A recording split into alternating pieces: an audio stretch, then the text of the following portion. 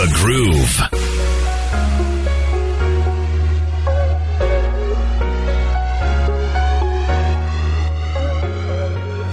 I would like you to turn to the person next to you right now and ask them a simple question.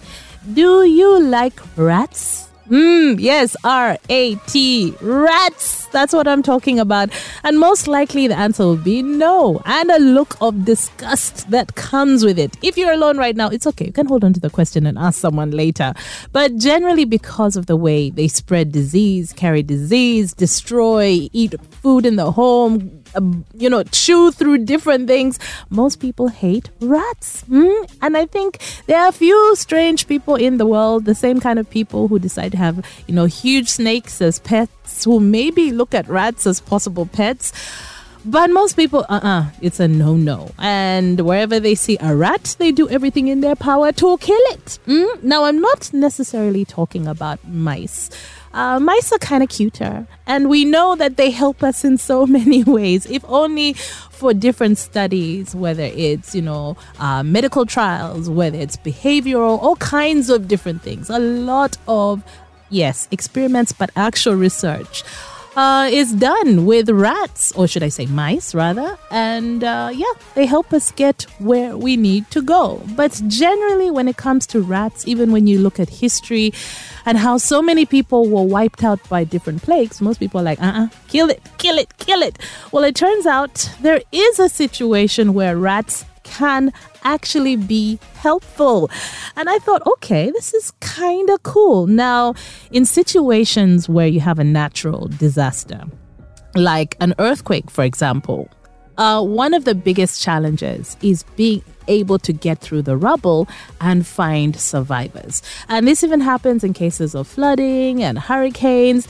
And as a result of these natural disasters, there is enormous damage to infrastructure. So you have all these collapsed buildings and people trapped inside.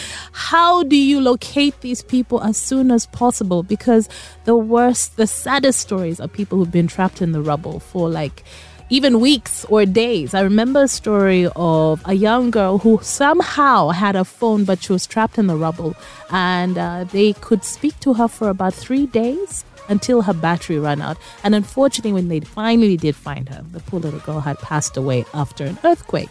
So we're constantly looking for solutions. And one of the ones that has been presented by a Belgian nonprofit is training rodents, and that's rats, to search through the rubble of disaster zones for survivors.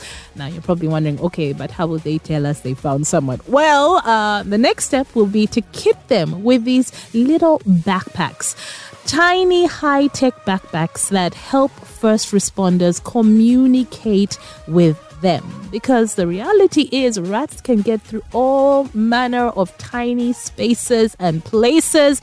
The fact that they're able to dislocate their joints and squish themselves into whatever size, whether it's to flatten itself down to get under a door or through a tiny hole. I mean, they are quite a good example of being able to reach really hard, difficult places. And in times like that, they go through the rubble with as little damage as possible, or pressure to bring, the structure down more.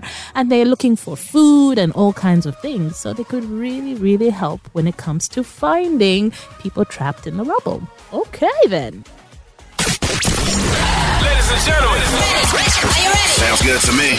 Okay, people, listen. RX Radio.